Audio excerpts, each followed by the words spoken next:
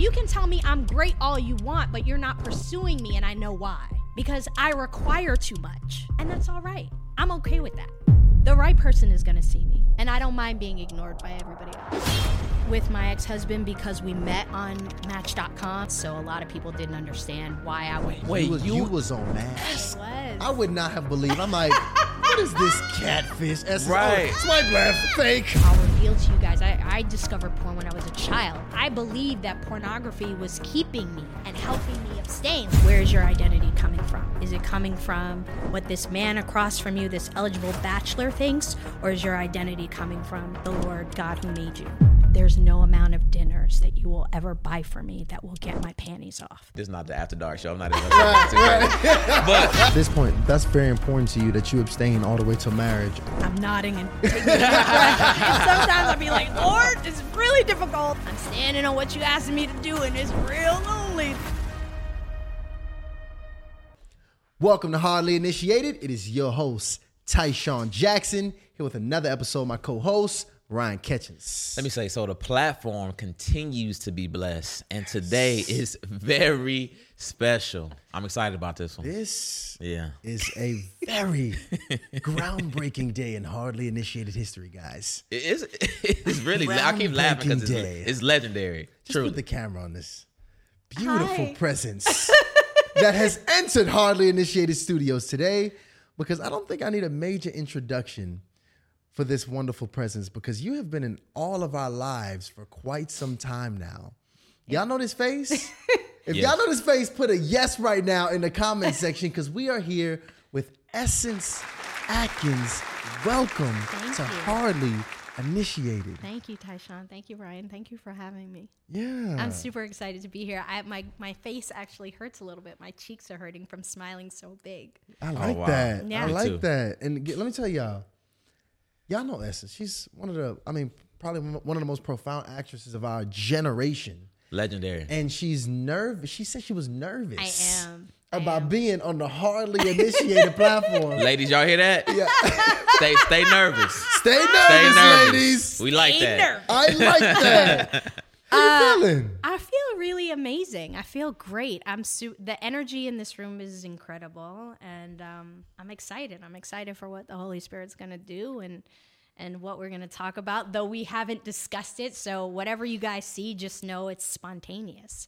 We're baking this bread fresh, y'all. Fresh. And we got something up our sleeves for this young lady here with us.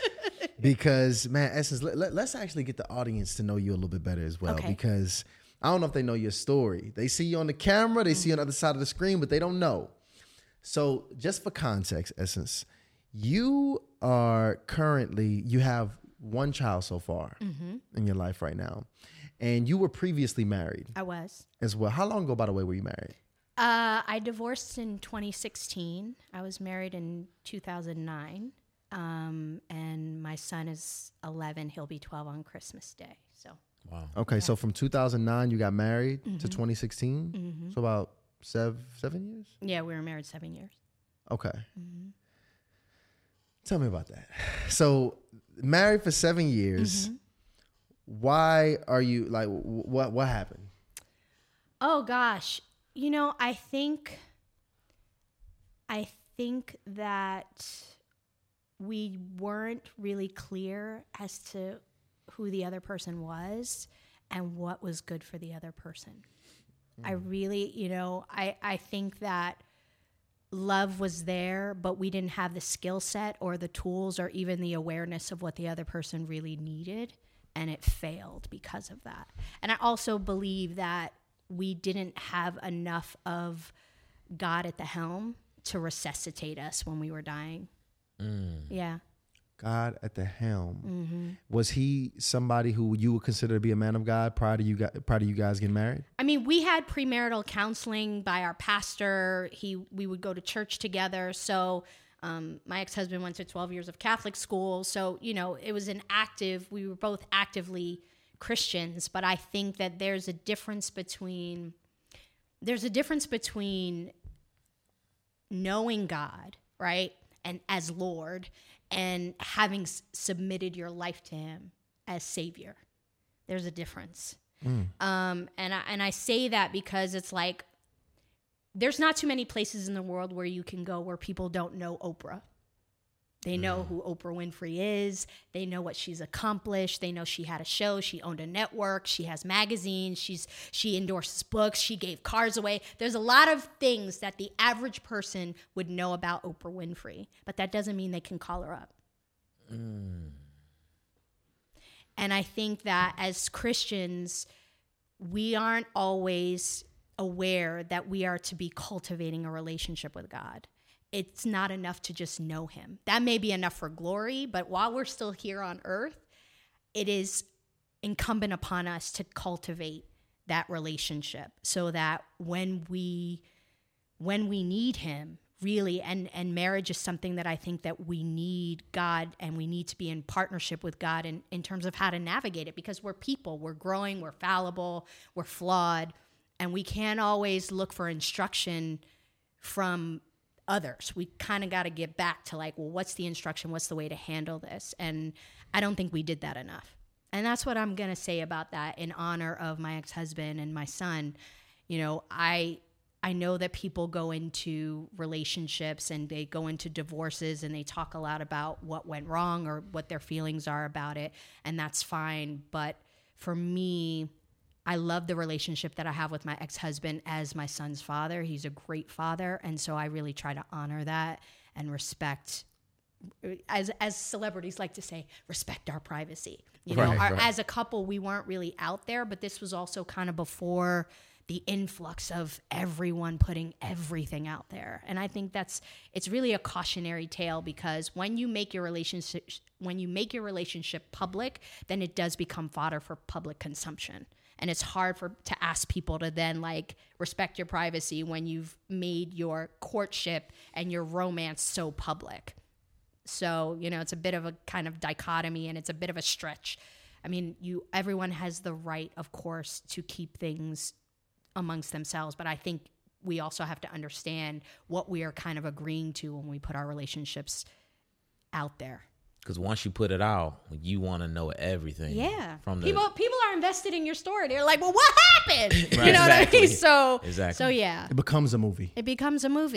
You know, Andy Warhol said it way before its time that one day we would all have our own channel. And we all do. Wow. Literally. Mm-hmm. You know, it's interesting because, you know, just women with followings in general, I personally have always wanted to stay away from. Just personally. And mainly because that was always one of my concerns in the back of my mind. You know, like my relationship being something that is public and that everybody is weighing in on. Yeah, I mean, it happened a little bit with my ex-husband because we met on Match.com, and this is way before people were meeting on sites, so a lot of people didn't understand why I was. You was on Match. I was. I would not have believed. I'm like, what is this catfish? Right. Swipe left. It's fake. That blows my mind. Well, here's the thing. I was on there without a picture. So I wrote this really like funny, insightful, deep profile, and most people dismissed it because there was no picture. First off, it has to be a picture. That is scammy. There was no picture. But so what I would do, because I knew that it wasn't gonna garner a lot of interest, is I would reach out to people and I would say something clever or whatever, and I would say, read my profile. If you like my profile, I will send you a picture. And then people would be like, what's behind door number 3? You know what I mean? But I knew that I didn't want to invite disingenuous people by putting my picture up, because there's a lot, especially now, but even back then, there's a lot of things that you can kind of think you know about me based on my public persona, and I didn't want to attract people. I'm still very much that way. Like, I'm not particularly comfortable attracting people based on my resume, based on what I do for a living, or based on how I look. So I generally, my friends will tell you, most of the time I walk around and I'm very low key. I have sweats on. You know, I look like a soccer mom. I have, you know, jeans on and like my Jordans and a baseball cap and no makeup. I look like I could beat you in a foot race almost at any given time of day, most of the time, because I also don't like the attention that I get without a covering. to be honest. Like, you know, when I look like this, when people recognize me readily and I attract more of attention, it makes me uncomfortable because I don't have a covering. Like, I'm not particularly fond of those eyes, because it makes me feel very kind of, vulnerable is the wrong word, but it makes me feel targeted. And I don't like it. So unless I am going somewhere for work or I'm with a group of people, I will shy away from walking around with makeup on and hair done and all that other stuff, because I don't want to. I'd rather be inconspicuous. So you met your husband on Match? I did. That's shocking, honestly. Do you? I mean, thinking back on that, because we have a large following that many of the ladies, particularly, are extremely apprehensive about meeting people online.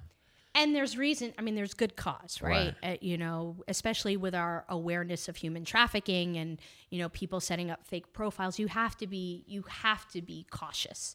It's wise to be cautious. You know, back then, what I loved about it was that I could be very specific. Like, I liked that I could say, oh, I was looking for someone who was a Christian, who was this, who was within this age range. And I could do it from my house. You know, it's kind of like, I like this, you know, the menu. I like the menu options from my bed. But I haven't really been back online since my divorce, because I do think that it's dangerous, and it can be dangerous. And, you know, so there's a reason that people are skeptical. But it does work. It does work. There's plenty of successful relationships that have come out of apps. Yeah. But back then, when I was doing it, people were like, what's wrong with her? Can't she just meet somebody the old-fashioned way in the grocery store or get fixed up? Like, if you were to go back and look at those comments in 2008, you would see a very different environment, whereas most people, that is how they meet. They meet in some sort of online way. And, well, see, that's the thing. You were, you know, was looking for love in 06, 07? I went on in 07. Yeah, I met him in 08. And looking for love in 2023. Yeah. It's a little different. Okay? I don't know that I'm looking anymore. I feel like I'm waiting. What's the difference? I get to kind of own my feminine energy a little bit more in waiting. And I trust God more in waiting. You know what I mean? It's like, okay, the right person is going to see me.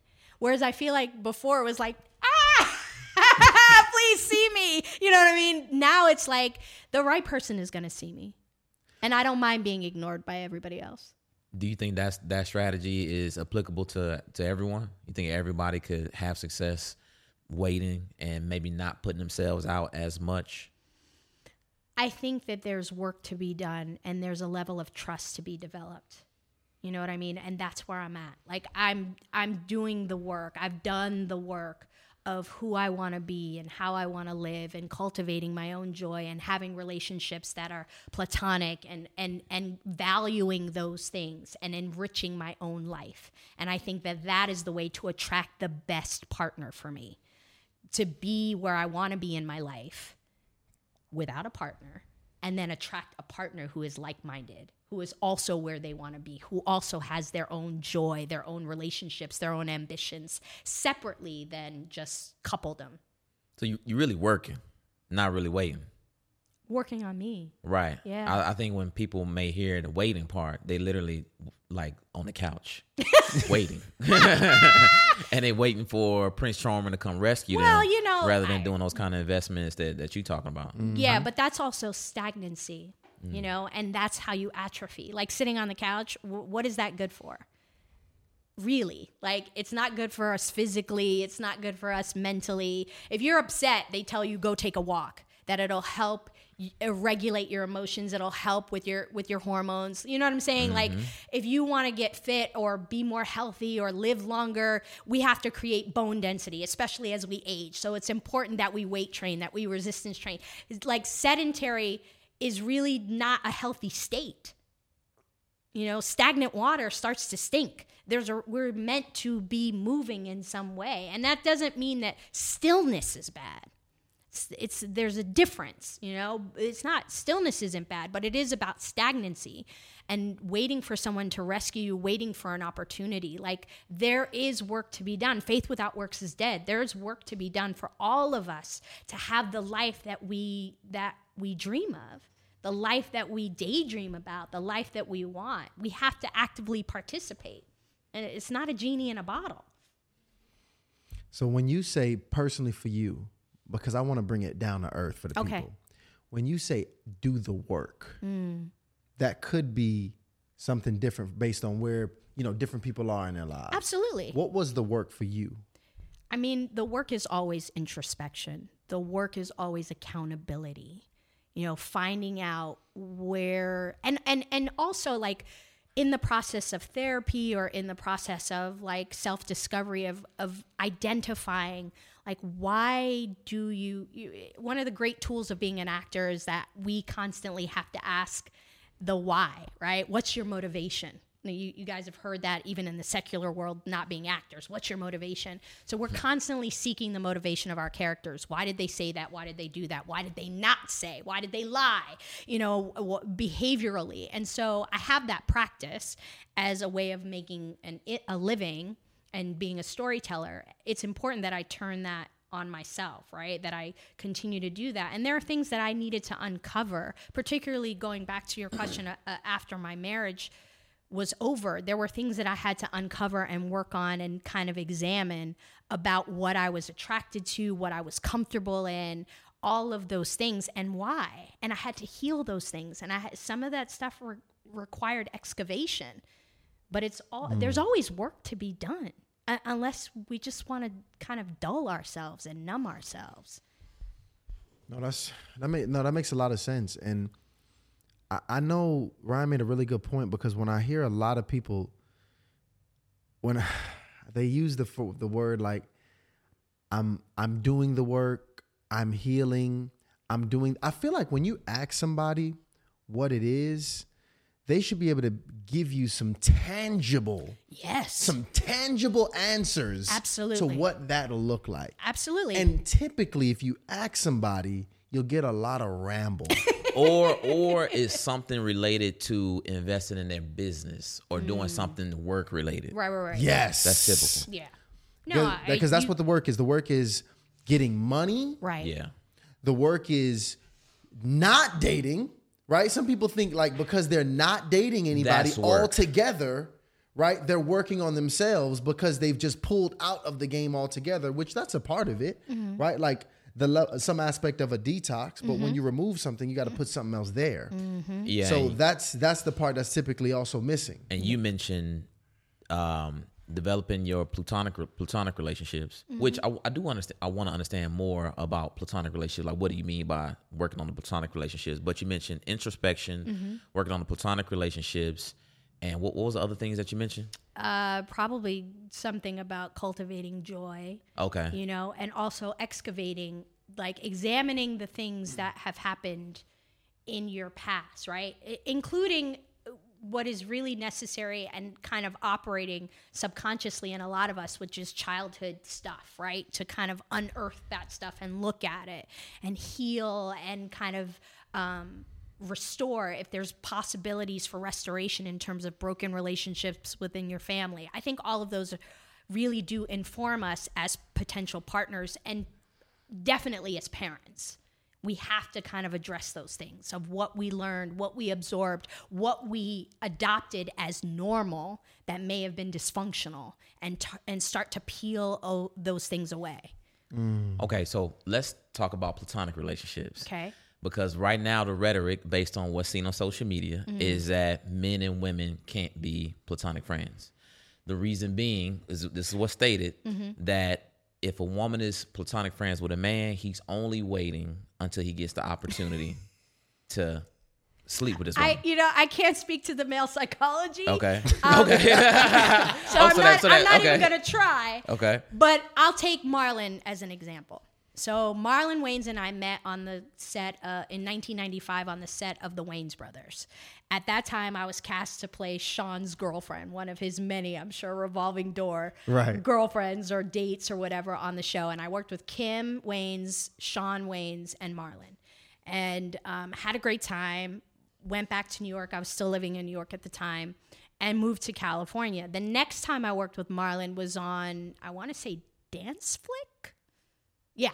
The next time I worked with Marlon was on Dance Flick. And Marlon I believe was a producer. Keenan was a producer, directed by Mike Titus.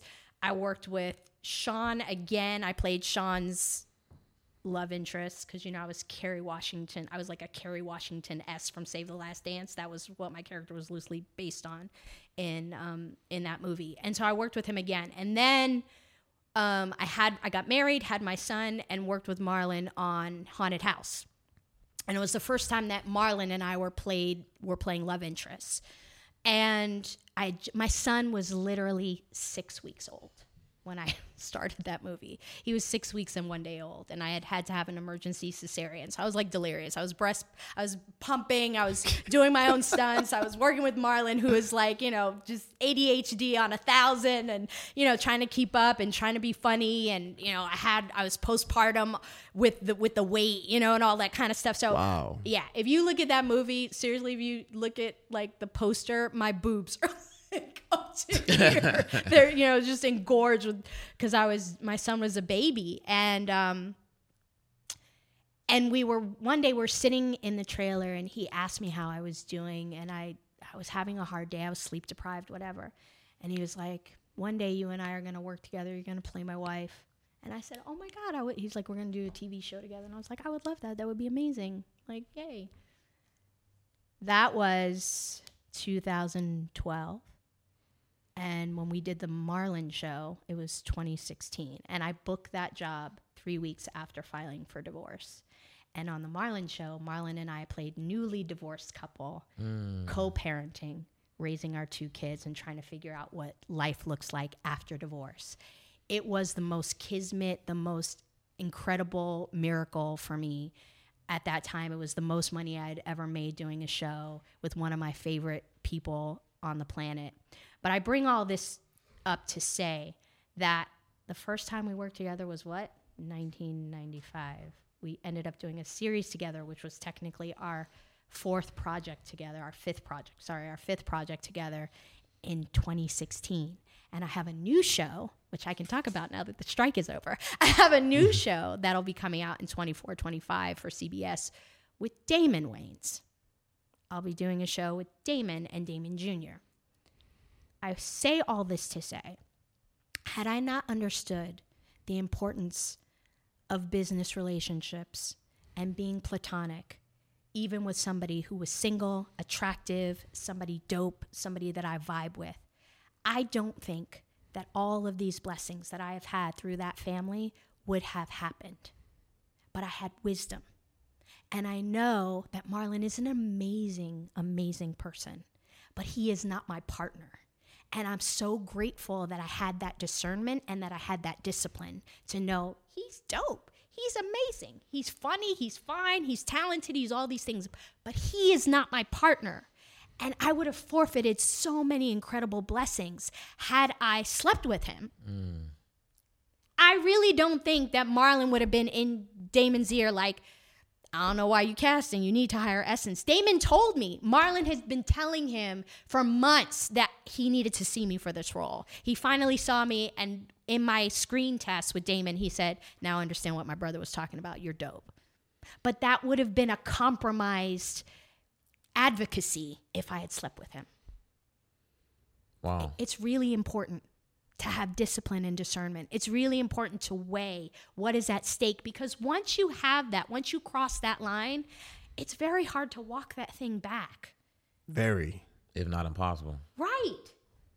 And again, how much money, acclaim, opportunity I would have forfeited if I had been short-sighted. If I had just been like, well, we're drunk, let's hook up. Like, no, you got that. And it's part of why there's so many things about, so many parameters that are talked about in the word about just being sober-minded. It's not, again, just about not drinking. It's about like thinking about things in the chess way, not in the checker way. You got to be intentional. Are you serious about your future? I'm serious about my future. I'm serious about what I want. I'm serious about the dreams that I have. And I don't want to do things that put myself in jeopardy of achieving those things. I believe in myself enough. I like that. I like that mindset. It's a sober mindset that you mentioned. Now, you got you personally operating with this level of discipline, right? And honor yourself and what you have to offer, right? But in the dating marketplace, you got men that are interested. They see all of these other very successful, handsome, so-and-so men that you're around, and it could cause some level of insecurity or frustration. Just generally, even though Essence is operating with integrity, right? There can still be some level of insecurity.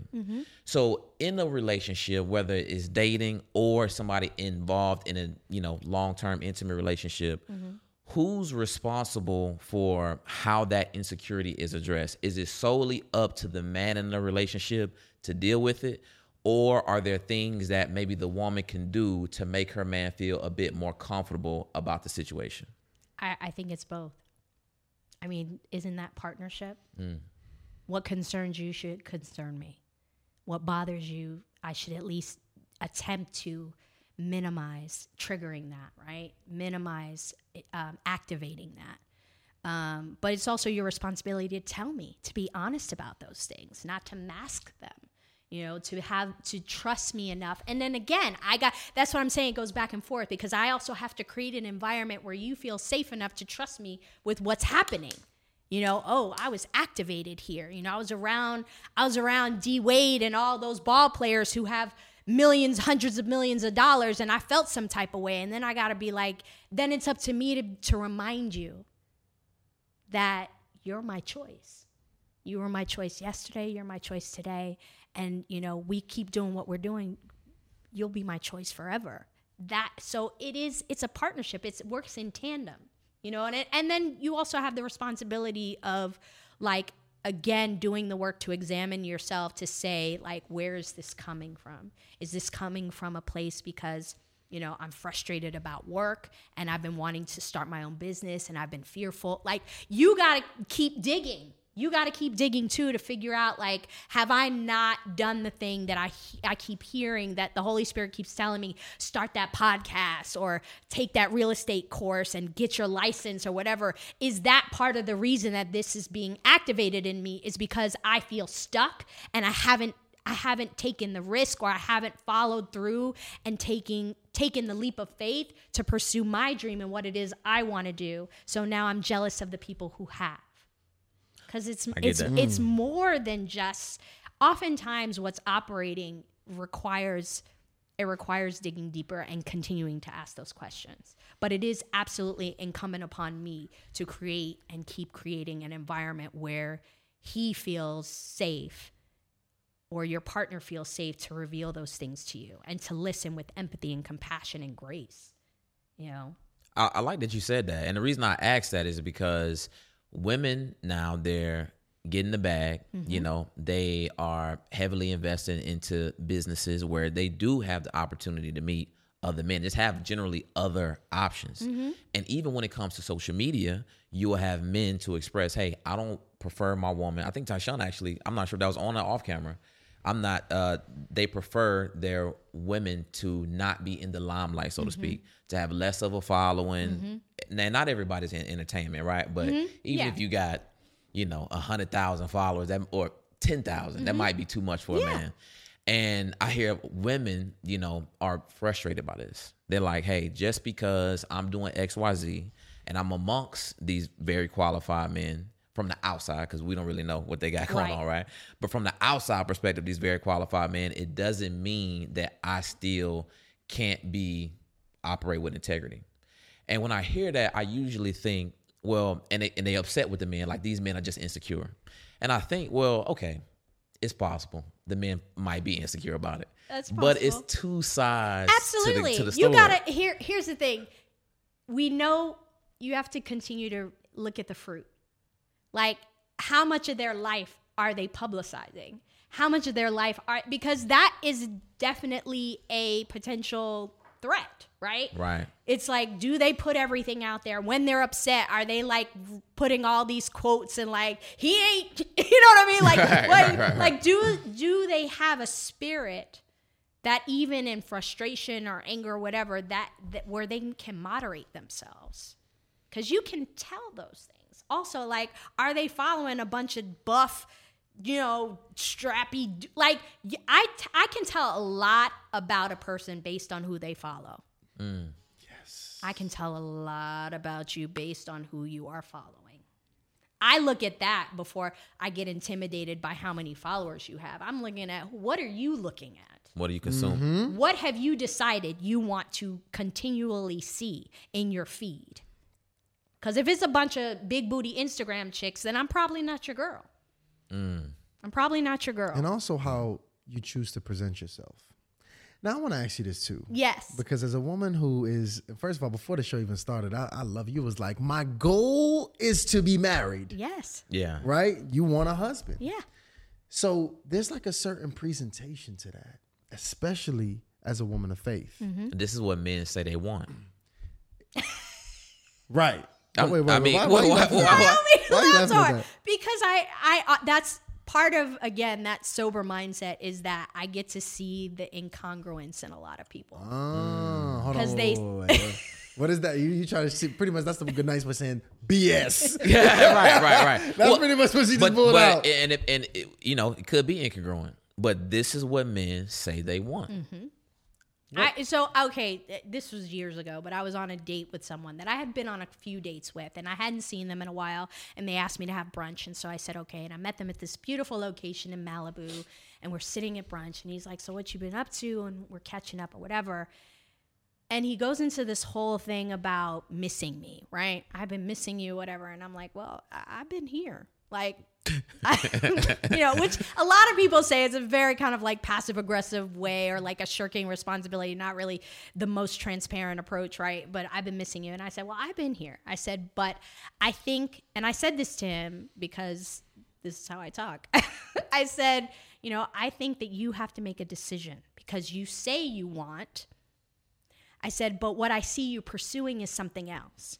And what I can tell you is that it's not a judgment of you. I just think you need to reconcile what the truth is, because he had parents who'd been married for a long time, and that's what he was espousing, right? I want what my parents got, and da-da-da-da. I'm like, but what you're chasing and what you're positioning yourself for is something else. So I don't think that you'll ever be happy or satisfied until you reconcile within yourself what the truth of what it is you want is.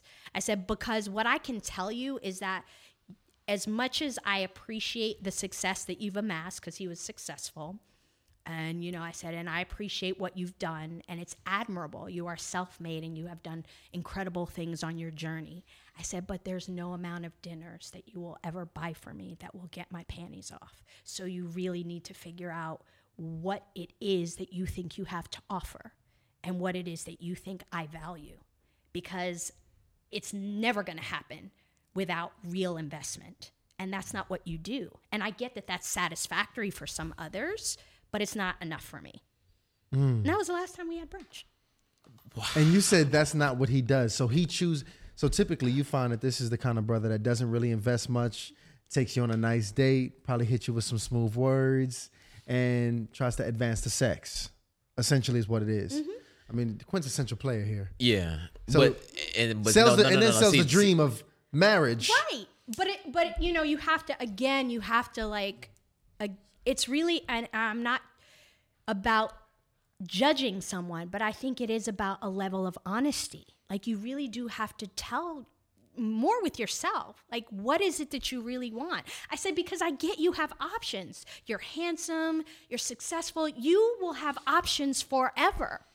So it really is in your hands, your fate. I don't know what to tell you, bro. That's why I was like, I've been here. So you can tell me I'm great all you want, but you're not pursuing me, and I know why. Because I require too much. And that's all right. I'm okay with that. What do you mean by that, though? What do you mean what do you require? I require discipline and intention. And I require a level of like investment in terms of time. And it's like, you can say, oh, I took her to this restaurant, I took her to that restaurant, and I'd be like, well, what's my favorite color? I hate that question. No, I get what you're saying. It's not really. Well, actually, And here's the thing, I'm interrupting just for a moment too, because going back to your earlier point, I can do it myself. I can pay for whatever restaurant I want to go to myself. Yeah. I have a nice car. I have a nice house. I have friends. I have a successful career. So I am emancipated to a certain extent because those things don't entice me. So it kind of is a what do you bring to the table that's not material. That is something that's compelling. You finding that brothers are having a hard time bringing those immaterial characteristics that you are looking for to the table? Absent of the things that we focus on. I mean, we live in the United States of America. It's a capitalistic place. So, we are sold this dream of what it is to have success. And, for someone like me, I met Matthew Perry right after he had done the pilot for Friends, before it had aired. And we had a conversation because I had just done a pilot for something, and we were talking, and he was all excited because Jimmy Burrows had directed Friends. And if you know anything about comedy, then you know that James Burrows is like the creme de la creme of directors. He had directed Cheers and all of these amazing shows, he had put the stamp on. And so Matt was very excited about Jimmy Burrows having directed the pilot for Friends, right? And he had no idea the success that was coming. And then it happened. And when you see someone achieve that kind of success, literally the #1 show in the world, dating some of the biggest movie stars on the planet, becoming a 100 millionaire, and then they become an addict, you recognize that those material things are not success. They're not. They make things easier, but they can also make your demise easier. And so I am very fortunate to have had a close periphery view of a friend of mine whose life fell apart post getting everything they ever wanted. So I know I'm grateful for the wisdom. I'm grateful for the perspective of knowing that ain't it, son. There's more to it than that. So when you know that, that's what I mean by I demand more. I demand you to have a better sense of self than your black card and your Ferrari. You got to have a better sense of self. Because what if, God forbid, what if Kevin Hart didn't walk away from that accident and was stuck in a wheelchair? Thank God that's not what happened. Right. But what if? What happens then? So you got to have more. You got to have more internally. You got to value yourself from a different place than just your prowess and, again, your credit cards and your status and your awards and all that stuff. Like, it's doing the work. Are you doing the work to cultivate peace regardless of circumstance? Because when you walk down the street and you are aware, I saw somebody the other day. I was driving on Ventura Boulevard in California, and I saw a person literally face down at the curb of the sidewalk, knocked out. I don't know if they were passed out. I don't know if they were drugged out. And I see that, and I go, there, but by the grace of God go I. When you look at people, when you walk around the earth and you really look at people in their most downtrodden, in their most broken place, and you know that could be you under different circumstances, it shifts you. And it shifts you towards gratitude, and it shifts you towards being present, and it shifts you towards avoiding judgment, and it shifts you towards believing that it'll never happen to me. I just don't buy that. So before the show, I mentioned about, I assume men were just beating your door down. That's what I assume. Just beat my door down. Now, by the way, can we also go into essence? Can we tell the people your age? Yeah, Is of that course. Okay? Was it 51? 51. I'll be 52. Which blew us February away. 7th. It's 50. Crazy. I was years old. I mean, mathematically, it makes sense because I grew up on Smart Guy, right? 97. But came I out. still, I don't know. In my mind, I still was like, Didn't make sense. yeah, There's no way. yeah, right. Crazy. But Yeah. go ahead. Incredible. Go ahead. No, so before that was my assumption. You know, you coming in as a woman of faith, you're beautiful, you got this career, you talk about investing into your femininity, you talking about wanting to be in a long-term relationship. I'm like, man, it has to be men beating your door down. But now, though, Yeah. after this past 2-3 minutes, I understand why men are not doing that. Because it is a lot. Because the average man is not willing to do all of that. Because you would literally have to be a better person. Even the above average man. Even the above average man. And I think that's why many of us men have an aversion to commitment. Not because the sex thing, I can't sleep with the one woman. One Yeah. woman. I don't think that's it. It's the reality that you have to be better. You have to be more responsible. You have to be more disciplined. And you're going to have somebody right next to you staying down, holding you accountable. Holding you accountable. That's a very scary thing for men. Because it literally means, for most men, you probably have to change everything about you. And I think that is the reason why most men are like, I don't know about marriage. Right. What it really is not, I don't know about marriage, is I don't know if I'm willing to commit to being better. But I want to know what your opinion is. Why do you think men are apprehensive about long-term relationships? One of the things that I know is operating is, I believe that things happen in the spirit first. And one of the things that I think is happening is just the unchecked lust. I do believe that that is definitely playing a part of things. It's like the way that the culture and that sex and sexuality is so at the forefront, right? It is creating a numbing of the sacredness and the specialness of sex. I think pornography plays a part in that. I think just the dulling down of like what intimacy and the special sacredness of intimacy is. And I say all this to say, I'm not a person who's like, I believe my body is valuable and special, but I'm not going to be that person who's like, oh, once you get with me, it's like, you're never going to, like, I just think that's, if you have no experience, then maybe. If you have moderate experience, I don't know, but it's not an arrogance thing that would make me say that. It is about intimacy is meant to be something that we treasure and that we value. And I think that because there's so much imaging, there's just a cacophony coming at us at all. I mean, in commercials and all these ways that we access bodies, that everyone has become just a body. Like, I'm not seeing Sandra Nelson's daughter, Jeffrey Atkins' daughter. She's been through X, Y, and Z. She comes from here. She grew up here. I'm not seeing that. I'm just seeing a body. And as long as we are not valuing and really seeing each other and taking the time to invest in each one's story in the way that you guys do with each other's friendships, then I think that that's a big barrier in terms of like being able to commit to someone. Because if you know, it's one of the reasons in hostage negotiations, I don't know if you've ever seen movies where they're always like, make sure that you say their name when the parent pleads for the child's returns, say their name, because the hostage negotiator says once the child becomes a person, it's harder to harm the child.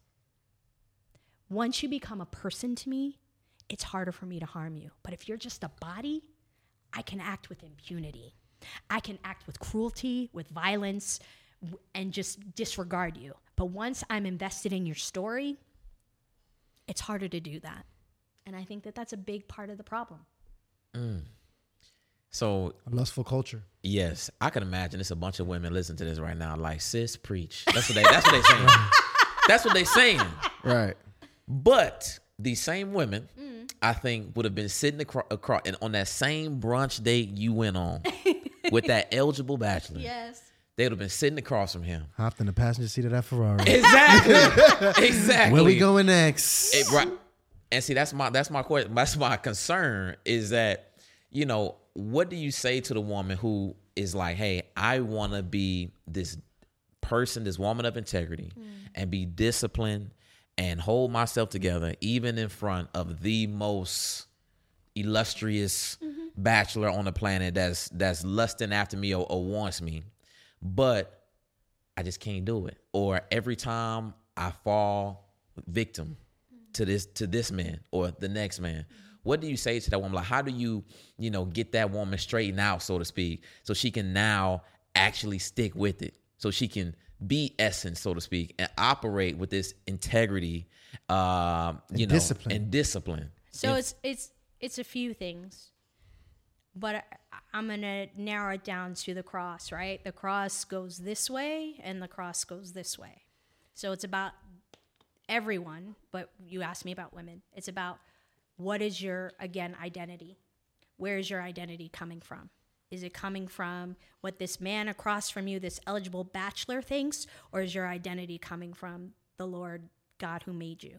Is your identity coming from believing in yourself and your worth and your value enough to stand and go, the things that I want in this life don't have to come through another person. They can come through me. But it's going to require me making decisions, and it's going to require me having discipline to make those things happen. But I can actually accomplish what it is I see myself as having without having to go through this man. So there's that.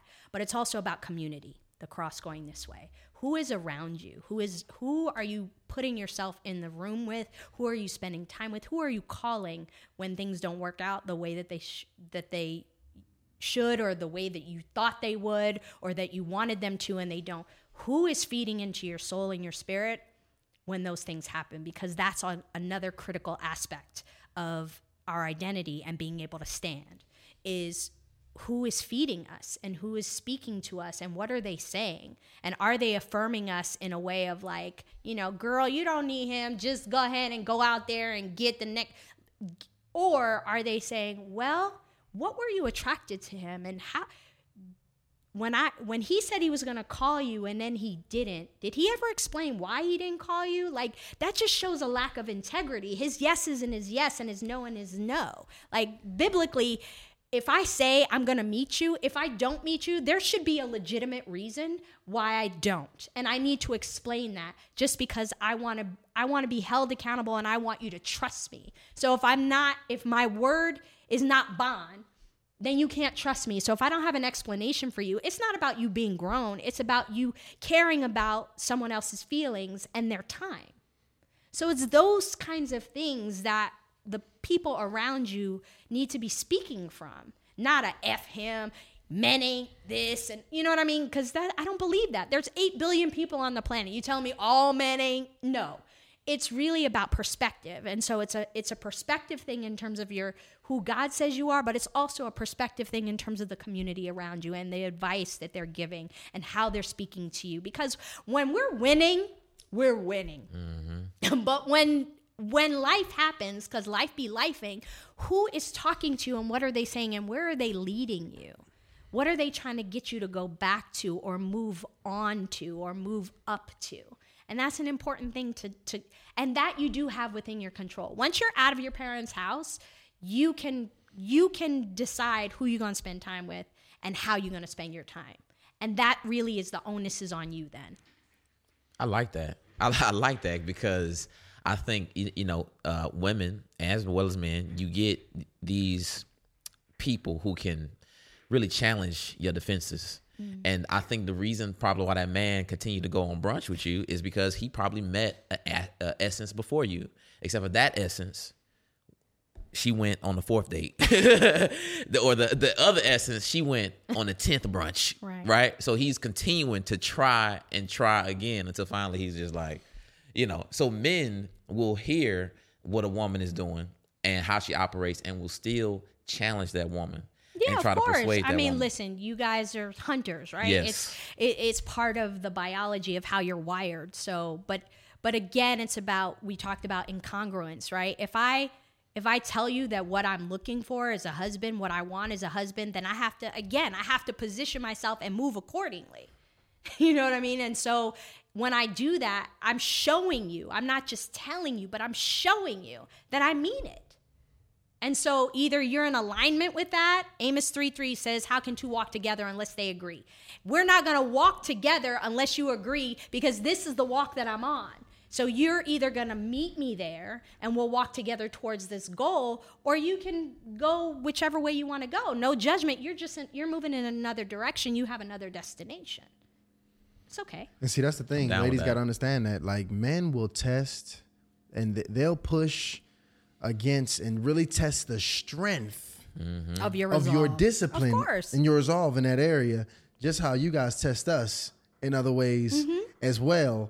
But you got to make sure that. But that's also very telling. Through. I was actually close to getting married again. I was in a relationship with someone. It was very serious. But part of how I knew he wasn't ultimately the person I should be with is because I told him, this is getting very difficult for me, meaning abstaining, because I'm on an abstinence journey. I said, this is getting very difficult for me.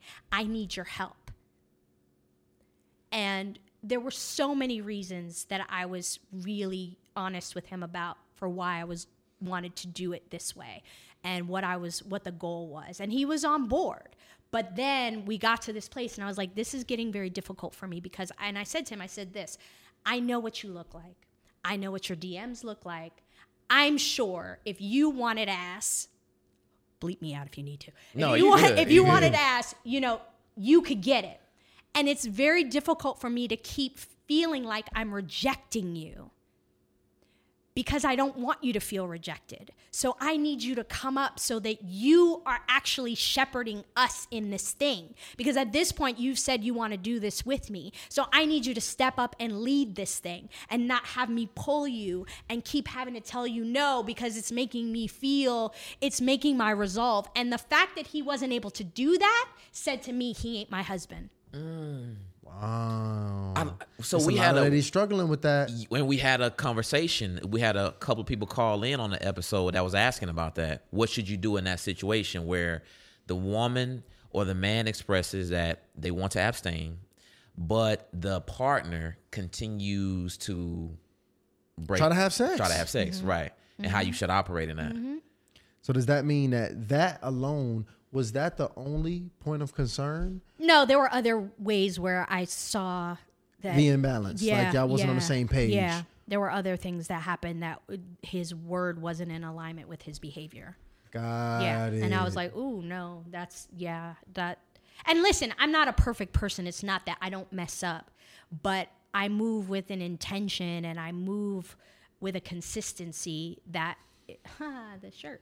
I move with a consistency that people know, and I have a reputation, and that reputation is of being this person. People, if you were to, people who meet me or talk, like that's part of the beauty of, even in my career, right? And I've said this, I'm very proud of a lot of the work that I've done. I brought up the Wayans family, but a lot of the work that I've done over the years, Yvette Lee Bowser, has been repeat business. It's not because I'm the most talented actor there is. There's plenty of incredibly talented, beautiful Black women that people could hire. But what I can tell you is that part of the reason that I get the job over some of them is because people want to be with me at 2:00 in the morning because they know I'm going to show up, I'm going to work hard, I'm going to rally, I'm not going to complain, I'm going to be a collaborator, and I'm going to be respectful. And that makes a difference when you want to write a check. Because you have long days, you have difficult days, you have, oh my gosh, we're losing the sun. Is this person going to be prepared? Is this person going to be on time? Is this person going to be difficult? And when that is not the narrative around your name, that can make the difference between you getting a job and not getting a job. Facts, because that peace of mind is worth every penny. Every single penny. People write me checks all the time for the peace of mind. Absolutely. Not just because I'm talented. Man. You just help one of the ladies, at least one. But to be clear, she didn't end the relationship because he was trying to have sex with her, but because his actions was not congruent with his words. Yes. And at this point, that's very important to you that you abstain all the way till marriage in this season of your life right now. I'm nodding and taking a breath. Because, Lord, sometimes I'll be like, Lord, it's really difficult because I just don't see how this is going to happen. Because to your point, there's not an active, like, pursuer. There's not, I don't get asked out all the time. So I'm like, Lord, I'm standing on what you asked me to do. And it's real lonely. Like, you know, it's funny because I was in a hotel in Temecula. My best friend and I went to Temecula and we did a hot air balloon ride on Sunday. Dope. Like a pre-celebration of her birthday. She always wanted to do it, so we did it together, spa day or whatever. But when we were leaving the hotel in Temecula, I looked at the bed I had been sleeping on and I just laughed to myself. I didn't say anything to her because I sleep with a pillow. You know, being married for 7 years, I was used to sleeping with somebody, and so now I sleep with a pillow next to me, like to mimic a body. And so I looked at my bed, and I was like, "There's that dang pillow." Just you know, the extra pillow from the bed, because there were 4 pillows on the bed that was like kind of behind me. I'm like, ugh, Lord, this pillow. I'm over it. I get it. Tell me now at this season of your life, though, because this is a new season. Mm-hmm. What is most important now? Because you talked about why the brother did not make it.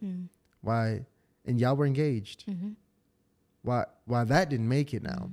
What's the most important thing now that a brother needs to bring for us to make it all the way to the engagement and run through the line? I mean, I think it's the things that I've talked about, but it's really about a vulnerability and a willingness and a consistency and a joy, you know, to have joy. Does he have joy? Does he like his life? Does he like his friends?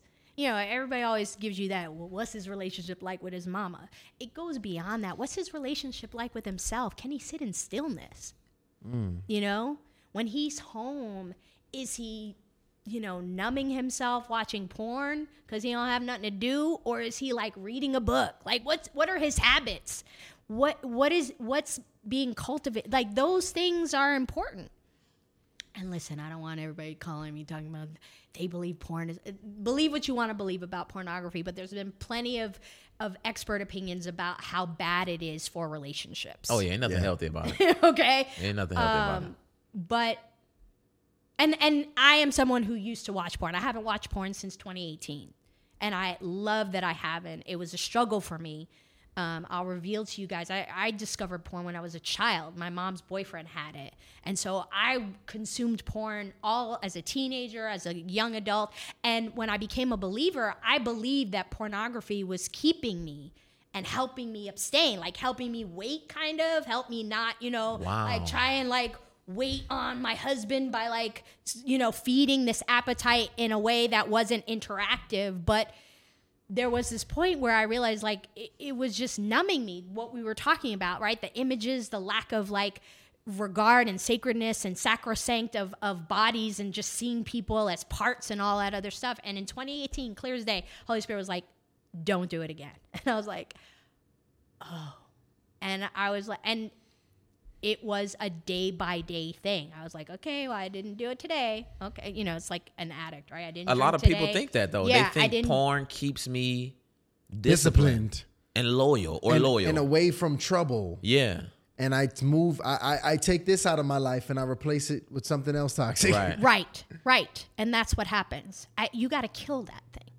You got to kill it. So it sounds like if you were to meet a man and you found out that was something that he was a habit he's created, that would be pretty much a deal breaker for you. I'm not going to say it would be a deal breaker because I also trust that if he's my person, then there could be part of the reason he encountered me is to help him break free of this thing. I like that mindset. You know what I mean? Like I don't want to subvert what God could be doing. But I'm going to seek wisdom. I'm going to seek counsel. I'm going to pray about it. We're going to pray together about it. I'm going to really listen when I ask him about it, when I'm saying, so why do you do this? What do you think about this? Do you ever consider? Like, we're going to have conversations around it. I'm not going to dismiss it overall. You know what I mean? Because again, part of the beauty of my life, which I'm so grateful for, is that I have an experience with a lot of different kinds of personalities, a lot of different kinds of people, a lot of people with different kinds of brokenness. And so that has fostered an empathy in me. And also what I do for a living, right? Again, if I'm playing a character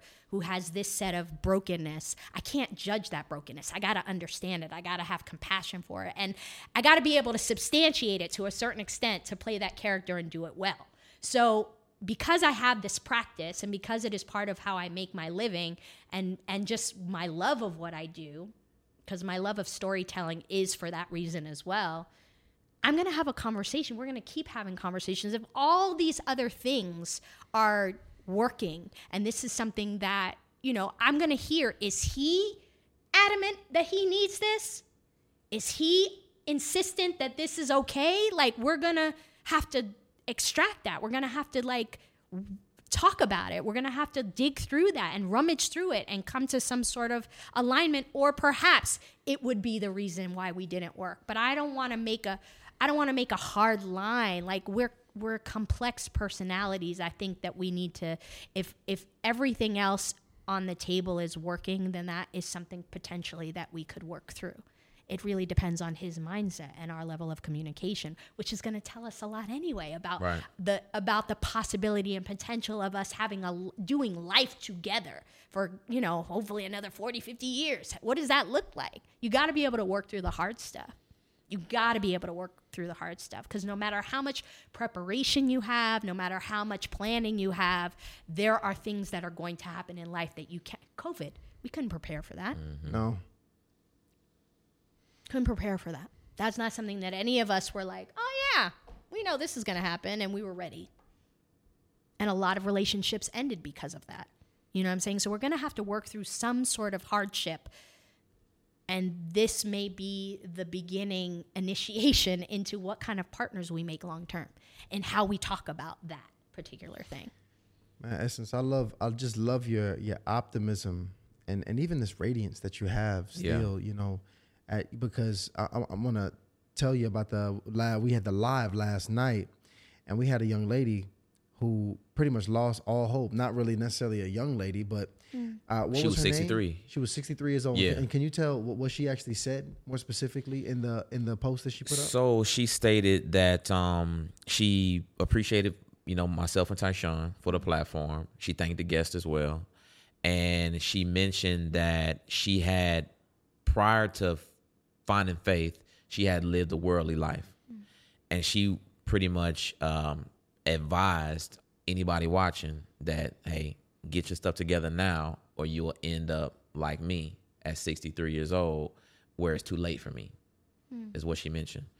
And, that was that just really caught me off guard, because I thought that was sad and upsetting, because, and it's somebody who supports us, somebody, we care about, right? Mm-hmm. And she mentioned that it was too late for her. And I think that is many women, whether they 63, many men, whether they same age or any age, where they're like, hey, I've lived my life so wrong. That's what they think, that wherever I'm at now, it's at the point of no return. There's no return. You're still breathing. That's not true. It's a lie. It's a lie meant to keep you in bondage. It's a lie meant to stagnate you. That's a lie meant to depress you. That's a lie meant to completely amputate the rest of your days. That's a lie meant to undermine your joy. If you're alive, there's still hope. There's still the possibility of reconciliation of some kind. There's still the possibility of, it may not look like what you thought it would look like, but there's still the possibility of love. Because again, love doesn't necessarily have to be romantic. One of the great joys of my life is my relationship with my best friend. And I tell people all the time, we're like platonic soulmates. Like, she's just dope. She's 15 years younger than me. And what it has done is it has infused me with a hope that I didn't have before I met her, because she sees things, her lens of me and what's possible for me is different. And it has galvanized me and encouraged me in such a way that I am doing things that I never would have imagined that I could still do.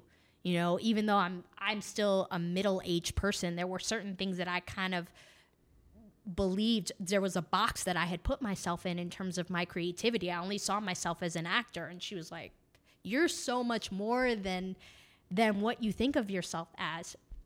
And again, just going back to the fruit of things, the alignment and the agreement that I've come into in our friendship, I've done more things in terms of I've accomplished more, I've made more money, I've helped more people, I've done things that I just would never have thought I could do. But it also required a person kind of, again, that relationship, right? This community relationship of someone looking at me and feeding into me the possibilities that were so hope infused, that were so helpful, that were so, you know, full of joy and possibility. So I'm really grateful for a perspective that was outside of my own that said, no, you're more than that. You're greater than that. And we have to be very careful, like the stories that we tell ourselves. What because we come into agreement with, that those stories that we tell ourselves and what we accept and what we believe become beliefs. Yes. And it becomes true to you. It becomes your reality. Mm-hmm. And I don't care what people might tell you the odds are at this point in time in this age for you to find this and that. And people might say you're delusional for thinking that you can do this and do that. I'm going to be honest. Like you said, if you have breath in your body and you want something, listen, be delusional. Go after. I mean, to be honest, it's delusional for me and Ryan to think that we can have a podcast and have Essence Atkins extremely delusional right here. It's delusional to think that you can be a millionaire in today's society and actually create something coming from the neighborhoods that many of us have come from. Yes. A lot of dream chasers are delusional. Mm-hmm. The only bad part about being delusional is when you're not willing to work for it. Mm-hmm.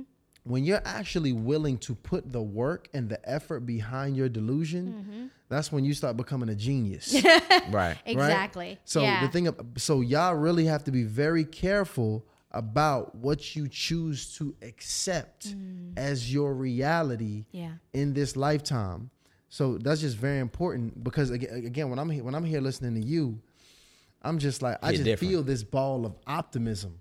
Like the way Essence energy, she might walk outside this door and get hollered at right now. Right. Like, y'all don't understand. Like somebody could be walking somebody past. about to holler at, like that. That's so that's just what it is. Listen, Essence, not everybody is on, have that mindset on the far end of the spectrum. We got some people in between, right? You got the single mothers out there who are like, hey, I know I'm not, I'm done. I'm just going to find me somebody to be companions with. The older women, we got older men who are just going to settle with being sugar daddies or the cougars. Or one thing, and this is what I hear a lot, especially from dating experts and relationship experts, that men or women particularly of, 50 plus, companionship.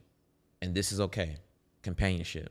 Not marriage. But just companionship and whatever package that comes. I'm very curious to what you think about that. The woman or the man who just decides to be a cougar or a sugar daddy, or the woman who's just like, you know what? I just want a companion. I mean, I see how people get there. Is that, do you think that's some level of kind of Giving mailing up? it in? Yes, I do. But I understand why people get there. Just like I understand people who want to have a sugar daddy. To believe in yourself and to do the work, to your point, to get where you believe you should be. That's a different level of work and ethics and discipline and having to deny certain things, right? That requires more of you. So I get why you want to be like, you know what, I'm cute. Let me just, I understand. It's hard out here to make it happen on your own. So I do get that, but I don't want to seem judgy if that's what you're doing, if that's what you've decided, that's between you and your maker. But as for me in my house, I am audacious enough to believe I can have what I want. That's the word. I like that. That's the word. Yeah. Audacious. I think our culture really shrinks our audacity. Yeah. I think it really shrinks our audacity. I don't think we have a very audacious culture. I mean, maybe a little outrageous, but not audacious, because I think to be audacious is to say that I can create these things that I truly want, because I think a lot of people that have settled for those lifestyles, they don't really want that. Like if they really tap deep and they peel the layers back. That was my thought. If you look, there's a woman who wrote a book. She was a hospice nurse, and she wrote a book about the regret of the dying. I think that even might be the title of the article or the book, The Regrets of the Dying. One of the biggest regrets of people on their deathbed is that they wish that they had the belief in themselves to pursue the life that they wanted to pursue. I mean, if it's in the top 5 of, and this, when you're working in hospice, that's all cultures, all religions, all ages, you're watching people at their end of life. And if that is a common regret, then you got to know that there is resistance to you having the life you want. There's resistance. If you're waiting for the resistance to be gone, you will be waiting and find yourself dead. Or, you'll find yourself on your deathbed going, oh my gosh, I wish I had tried. I don't want to be at the end of my life with a bunch of woulda, coulda, shouldas.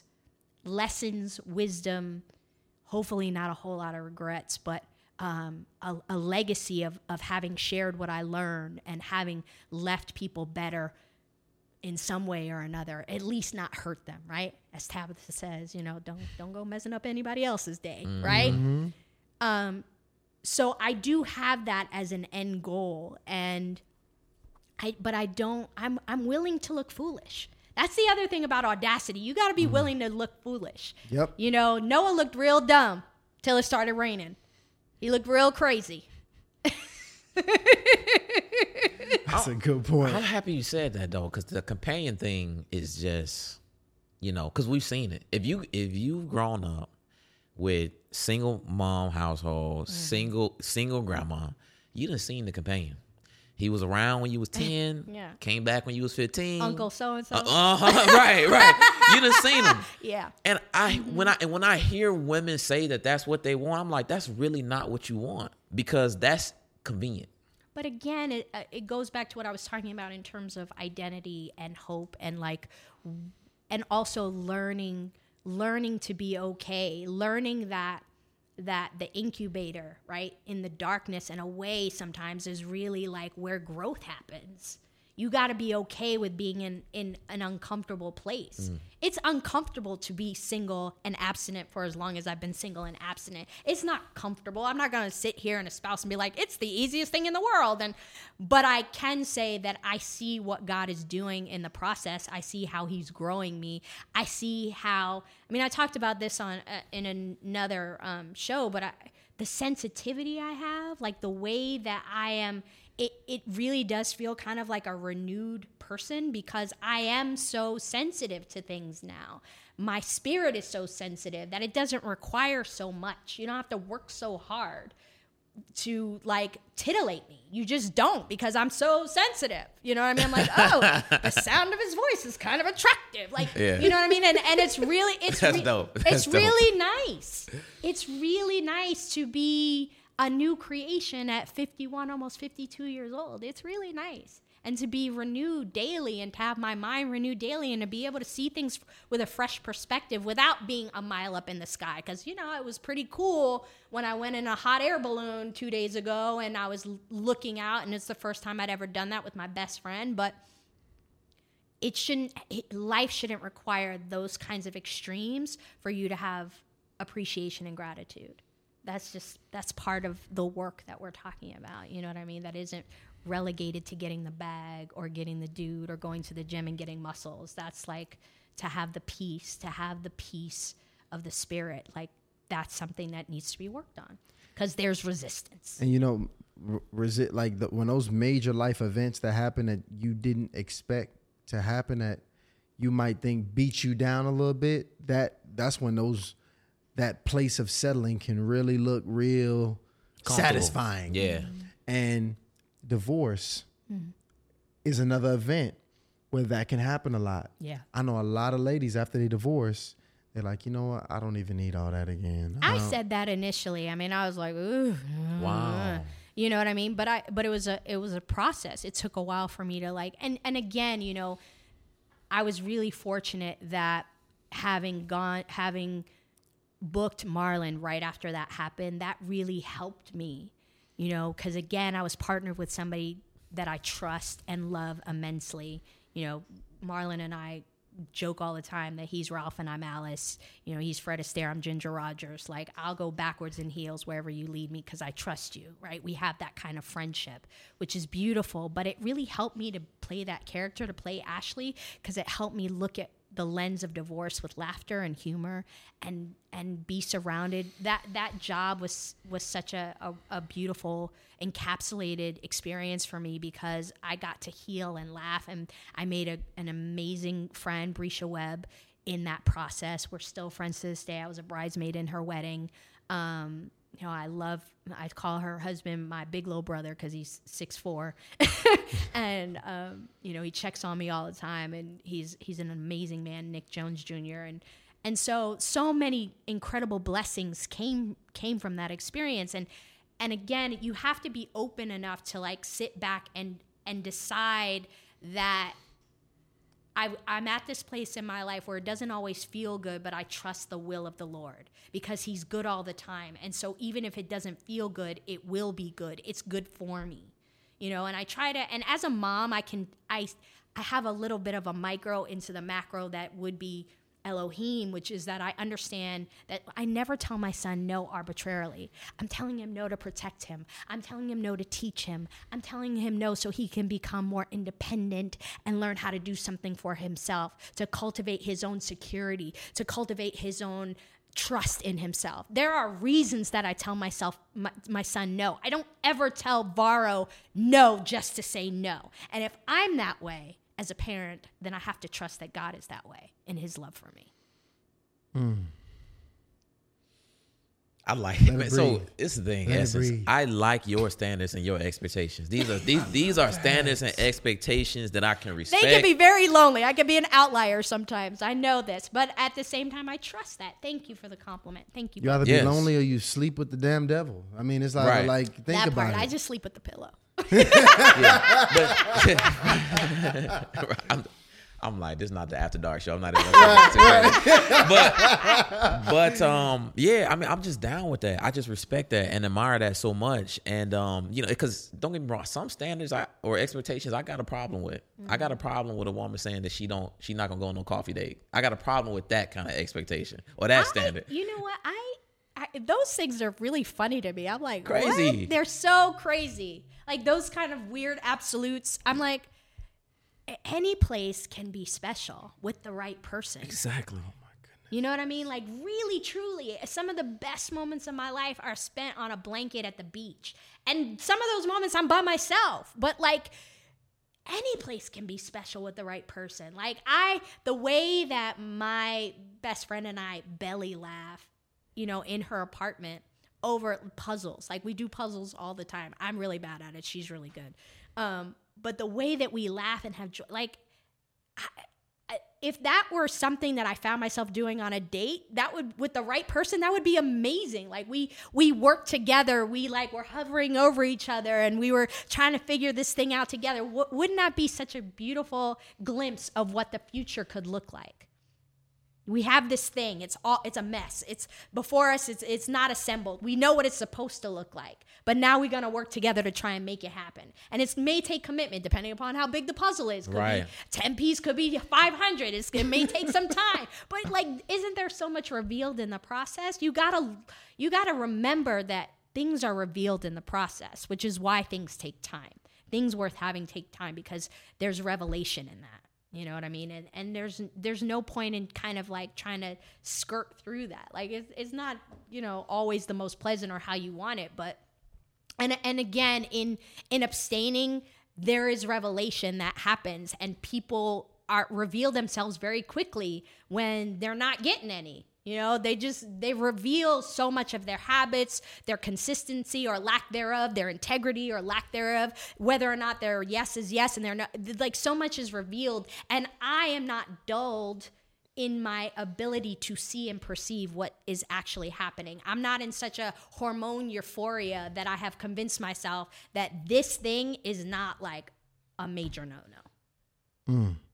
Because I'm you worried about the right things. Because I'm floating on how good the D is, like, for real. You know what I mean? And that it is something that God created it. The Lord made it to feel good. It is supposed to be an incredible experience, but without it being in covenant, without it being in intention, then I am like, it's a drug. It's a drug.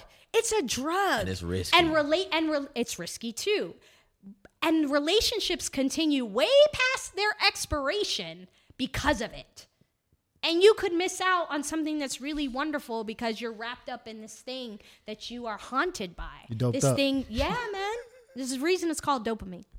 I don't know if women really understand how simple men are. Like, if we know that if we need to hit you up because we want to have sex on a Wednesday, we need to hit you up on a Monday or Tuesday, that's what we're going to do.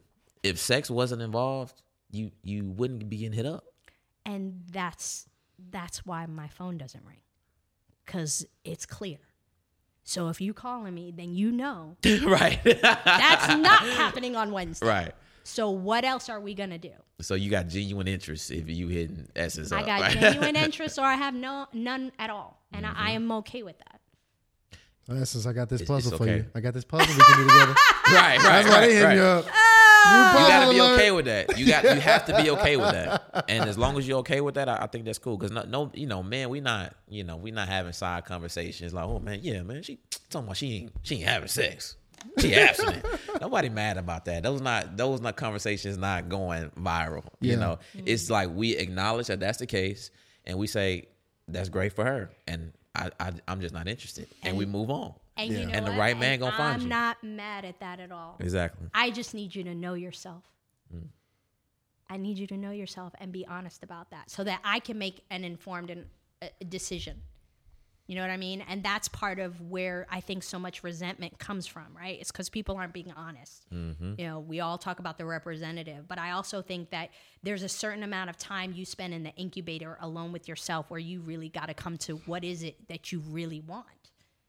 You got to know yourself and be clear so that people are... Yeah, and again, it's on both sides. Like, I think there's a lot of women who the man is like, I don't want a relationship. I'm not in that phase. And they're like, oh, yeah, that's great. And then the whole time they're like, I'm just going to give it to him so good that he's going to change his mind and marry me. You know what I mean? Like, hear what people are telling you. Most of the time, unless someone's pathological, in terms of like a sociopath or a narcissist, most of the time people are telling you the truth. They are revealing themselves. You just got to be disciplined enough to hear it. Are you listening, or are you listening to the tape and the play and the script you have in your own head about what's happening? Or are you really listening to this man telling you he doesn't believe in monogamy? If he says that, that's probably true. What is appealing about making that up? Nothing. Right. Nothing. So now, like, know what it is you're signing up for. You don't even attract those kind of brothers anymore, do you? I don't know. I don't think so. I have no idea. I don't know what's on the other side of the table. I just show up as me and see what happens. I mean, I remember before we started talking, you did talk about the repellent piece a bit, because I think that's important too. We talked about that in the show too. Yeah. I just... get into certain levels as men today. You should have seen the kind of woman I was attracting in high school. Very different today. The ratchets. Right, yeah. No, I shouldn't say that.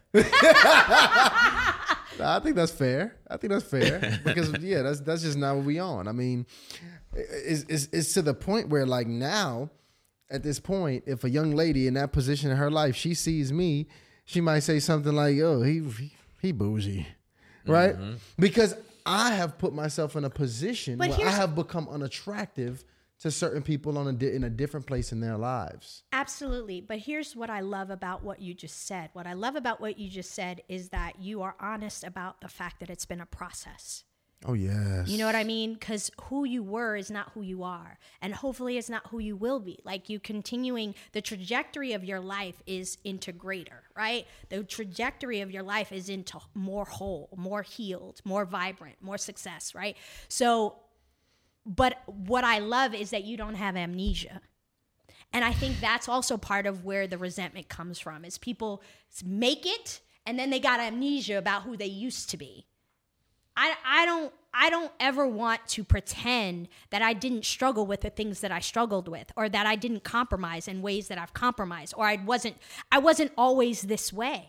You're meeting me now here after many evolutions. And the only reason that I still talk about those things is to help someone else get free from where they are right now. Because where they are is where I used to be, and I'm free from there. So it's important that's why testimonies are so important, because it's important for someone to understand that I didn't wake up like this.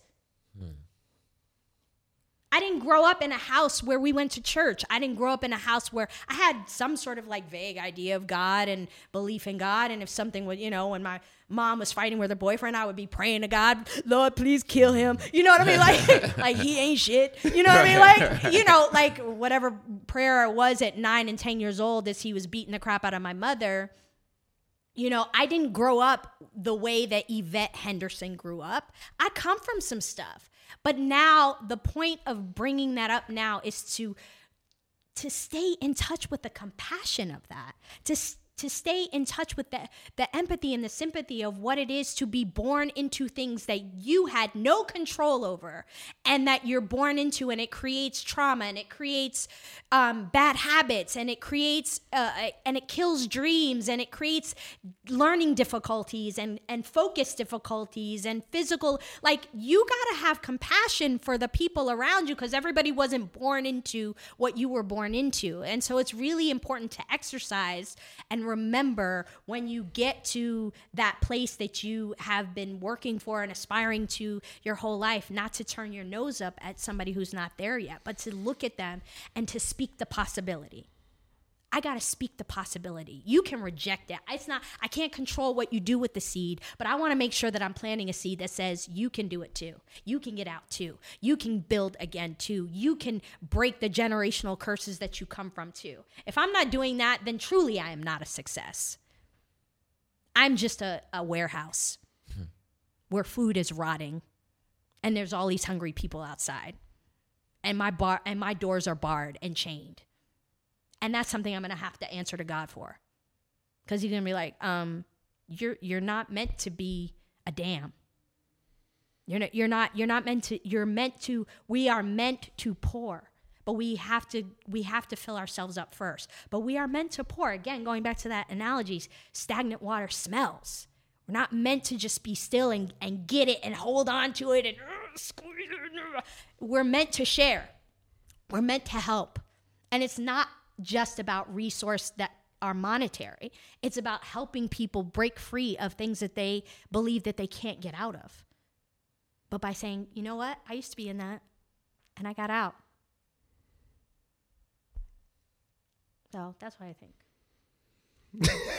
Sorry. It got super quiet. No. No, this is when they walk up to the front. Thinking, yeah. And transform right here, because this is what this is what this show is about in particular.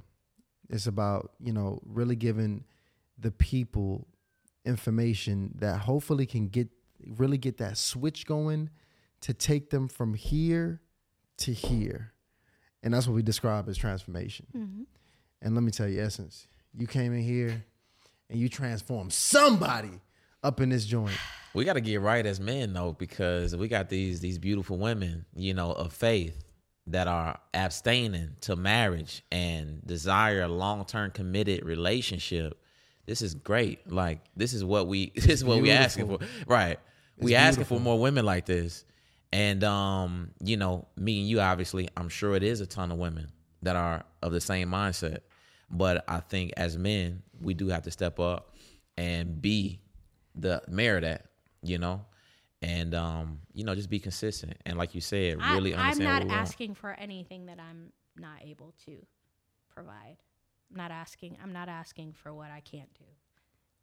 I'm asking for partnership. And that doesn't mean that I can do everything a man can do. I mean, one of the things that I long for is for my son to see me with a husband so that my son can see what it looks like to be loved on by a man. I want him to have, he has an amazing father, and whomever he is will know and understand that he is not to replace his father. But I do want my son to see what it looks like for his mom to be loved and loved well, so he can have that vision to then continue. That's important. And I think as a culture, I don't know if we're doing a good job being the person or being whatever it is that we are requiring. I think that would just change things tremendously, especially social media has become a very dangerous echo chamber where people are throwing out these very irresponsible and almost unreasonable requirements and expectations of, the opposite sex. Yeah. When a lot of people are not qualified, and not even on a material level, on an immaterial level, to get what they're asking for. And the reality of it is that is the work. That is the work. The work is to become everything you want, to actually become that. And that's the be, do, have, that process. Yeah. And I want to add one more thing. I think it's really, really important. We talked about accountability, but I think there's another A word that is really important: learning how to apologize. I think it's really important that people learn how to apologize. To who in particular? I think when you to anyone that you've wronged or that you've hurt, but especially when it comes to relationships or the pursuit of a relationship, I think it's really important to know how to apologize, to take accountability for, I said I was going to do this and I didn't do it, and not gaslight people and not make it about, but the minute the but comes out, you've kind of like swept away the apology, like really just taking ownership and saying, and I practice it a lot. There was somebody who reached out to me who wanted me to write the foreword of a book that they were working on, and I never got back to them. And the other day she hit me, we follow each other on Instagram, and she hit me and just said something sweet to something I had posted that was completely irrelevant to the ask. And I wrote her back and I said, hey, listen, I never got back to you on this request, and I'm really very, very sorry that I didn't respond. And I explained to her that I was grieving and that I was in a really stressed out state because there was a strike happening and I just didn't have the bandwidth. But I said, I really should have gotten back to you, and I'm very, very sorry, and I appreciate your grace. And she just said, thank you for saying that, and you don't have to explain, but I didn't hold it against you. But I needed to do that. She didn't require it, and she clearly wasn't like not effing with me because I didn't. But I needed to stand there and stand before her and say, you asked me something and I didn't respond to you, and that's not okay. Even if she didn't require me to. I think that's a good practice. I do it with my son all the time. When I don't have the bandwidth or I'm not focused, I apologize to him. Mommy was distracted, or mommy's thinking about something else, and I'm sorry that I didn't give you. But I think learning to take accountability and apologize to people is an important part of being in good relationships with people, because we're not ever going to always get it right. We're not ever going to not make mistakes. We are fallible. This flesh suit makes us prone to making error. It's this thing, whether we like it or not, is dying and corroding every single day. So that in itself lets you know that there are going to be flaws. We are flawed. So it's an important skill set to develop to be able to apologize to people. That's beautiful. And there you have it. Somebody actually needed to hear that. And I hope you guys take that with you. As a matter of fact, just give me one thing in the bottom here in the comments. Give me one thing that you're going to take and walk away with from this here episode, because Essence Atkins has my spirit full. We have eaten here today Thank you. All the way from LA. Essence, I appreciate you coming up on here. I'm so grateful you invited me. Thank you for having me. It's been a great conversation. I live for things like this. I really do love listening and talking and exchanging and helping people feel empowered to create the life that they imagine. Yeah. I mean, you full of a lot to give. And the way you're using your voice, you know, your platform, and, you know, coming here even with us, I greatly appreciate that. Thanks. And we're very thankful. And hopefully this is not the last time she comes on to Hardly Initiated, but we will see. But thank you guys so much for tuning into another episode, y'all. Y'all know we are working so hard to grow this platform. So please continue to do all that you guys are always doing. Every single like, every single subscribe. It truly helps us look a little bit more attractive for amazing people like Essence when they go to YouTube, because you know they got to go to YouTube. They be like, how much is here? Oh no, these brothers still growing. I'm not gonna come on yet. But see, when y'all hit that subscribe button, we look a little bit more attractive to get the people that we need to feed you. All right. So thank you guys so much for tuning into another episode of Hardly Initiated. We are